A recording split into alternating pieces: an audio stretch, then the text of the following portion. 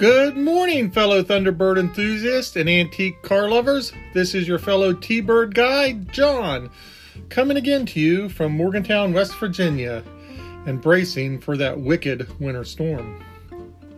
Today we finish up our examination of the fourth generation of Thunderbird that we call the Flair birds. This model is the 1966. You can find the coding information for your 66 on my website, bluethunderinthehills.com. Also, a quick note, I placed color swatches and color codes for T-Birds from 1955 through 1966 on the website. I want to thank Cars and Parts magazines for this information. Well, let's get going. The 66 Flair bird is the third and final edition of the fourth generation of T-Birds. It is interesting because its design, especially the new roof line, was started back in 1963. The new roof effectively did away with the rear quarter windows and replaced it with a straight line. This roof would be used on two models called the Town Landau and the Town Hardtop.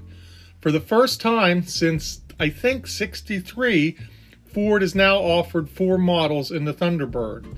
You can get a hardtop, a Landau, the Town Hardtop, and also a convertible.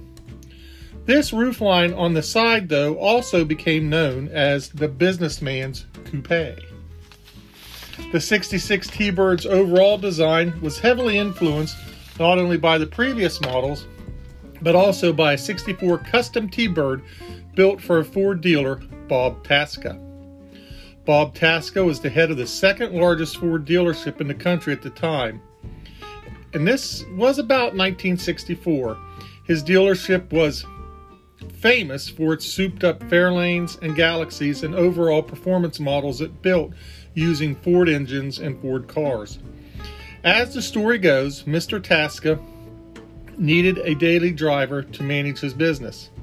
So using his connections in Detroit and Ford, he had a new 64 T-Bird outfitted with a 427 engine.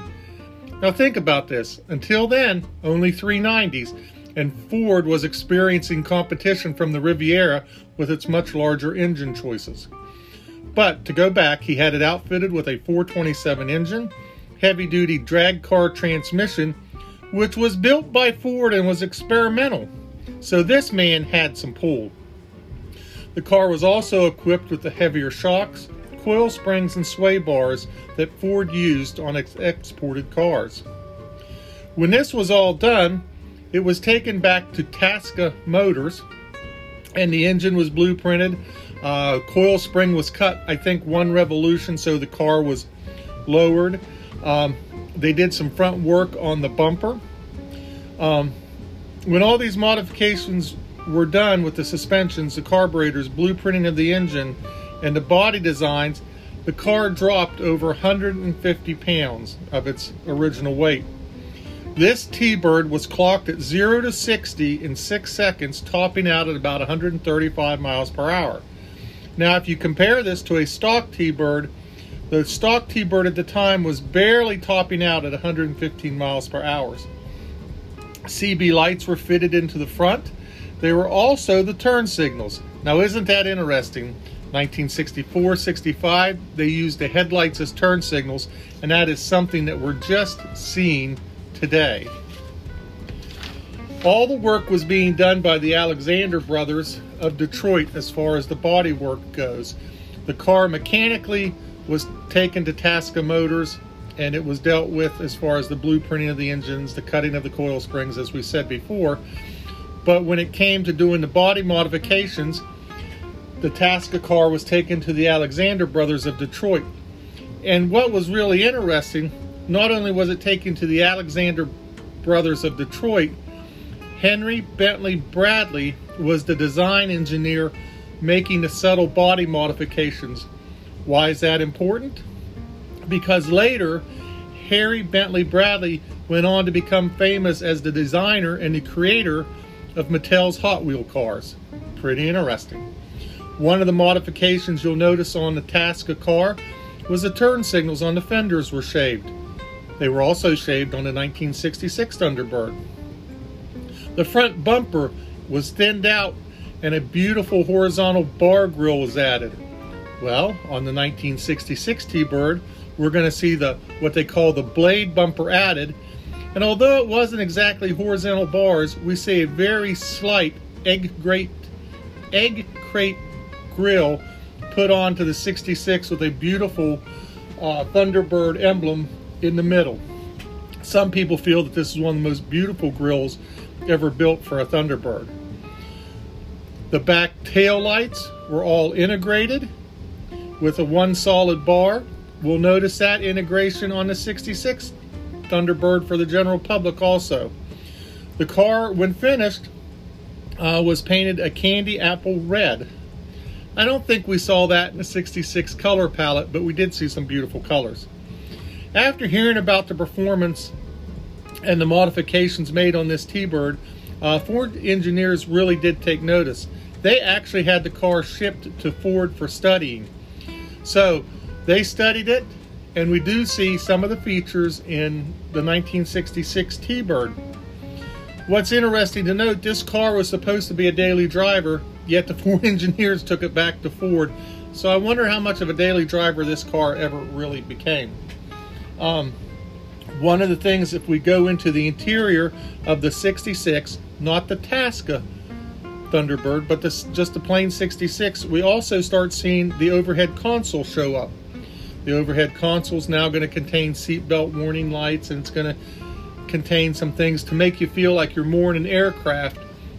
Ford is still carrying this theme of not only aircraft luxury, but cocktail lounge luxury in their cars. It's an interesting mix.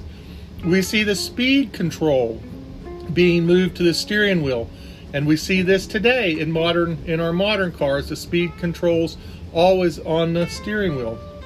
We also see this is the first year for an AM radio with an 8-track tape player in cars. That was a first for the industry and a first for Ford.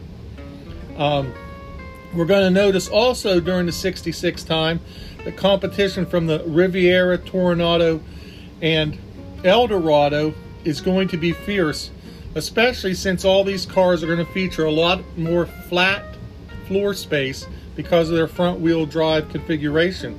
And what's interesting to note, this front-wheel drive configuration Ford considered back in 1961 for the Bullet Bird, but deemed it too costly. Now their direct competition is front-wheel drive cars. Maybe Ford should have bit the bullet, spent a little bit of money in 61 and developed this a little bit further, but that's history. So we look at the 1966 production figures, because in 66 this generation of Thunderbird is refined. This is the last year for it. Many people consider the 1955 through 1966 Thunderbird the golden generation of these cars. They consider it the finest development of the luxury personal sports car, if you want to put it that way. So in 66, what were the production figures? Well, one thing that was interesting in the production figures, that Ford finally kind of learned a lesson from the Riviera and GM, and that they offered a big engine for the Thunderbird, and this was the 428. Possibly, according to records, as far as we can look back into, 30% of the 66 Thunderbirds of 66 were built with the big engine. Total production was 69,176 cars.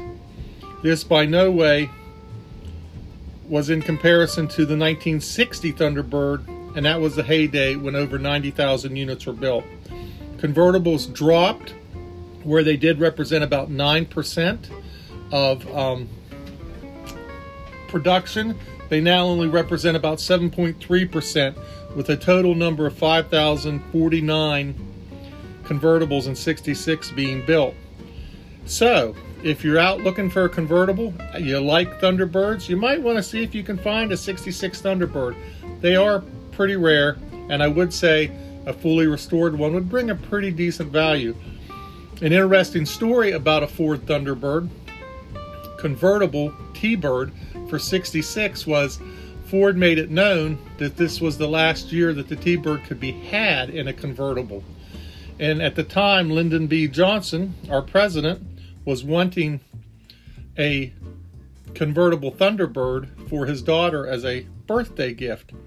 And the country was scoured for a dealership that still had one.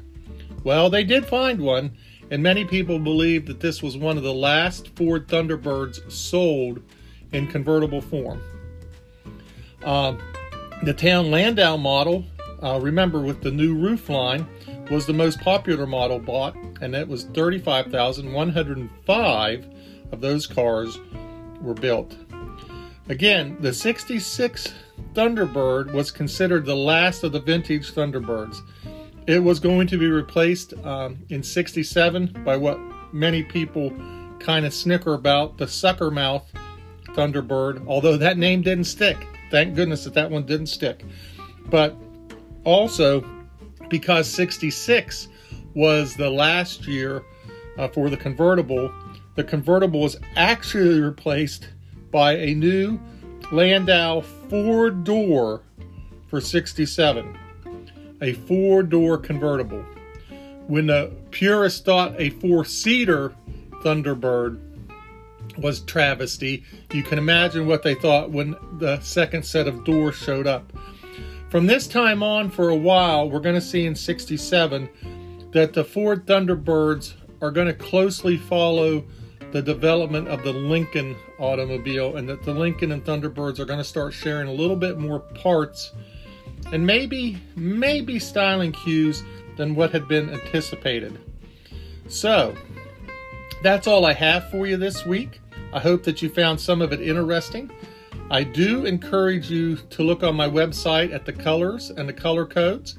Not all the colors could come out because I'm taking a picture with my phone, but it does give you the code for the color. So I think that would be very helpful. Once again, there's ID information on my website, bluethunderinthehills.com, concerning the 66 Thunderbird. So, next week, I'm going to start off with the 67 Thunderbird. Now, I'm going to tell you right up front, these 67 Thunderbirds I don't know a whole lot about, so I'm interested in learning and passing what I learn on to you. So until then, if you have an antique car, don't forget to drive them. And please stay safe if you're in this zone of snow. Until next week, drive those antiques.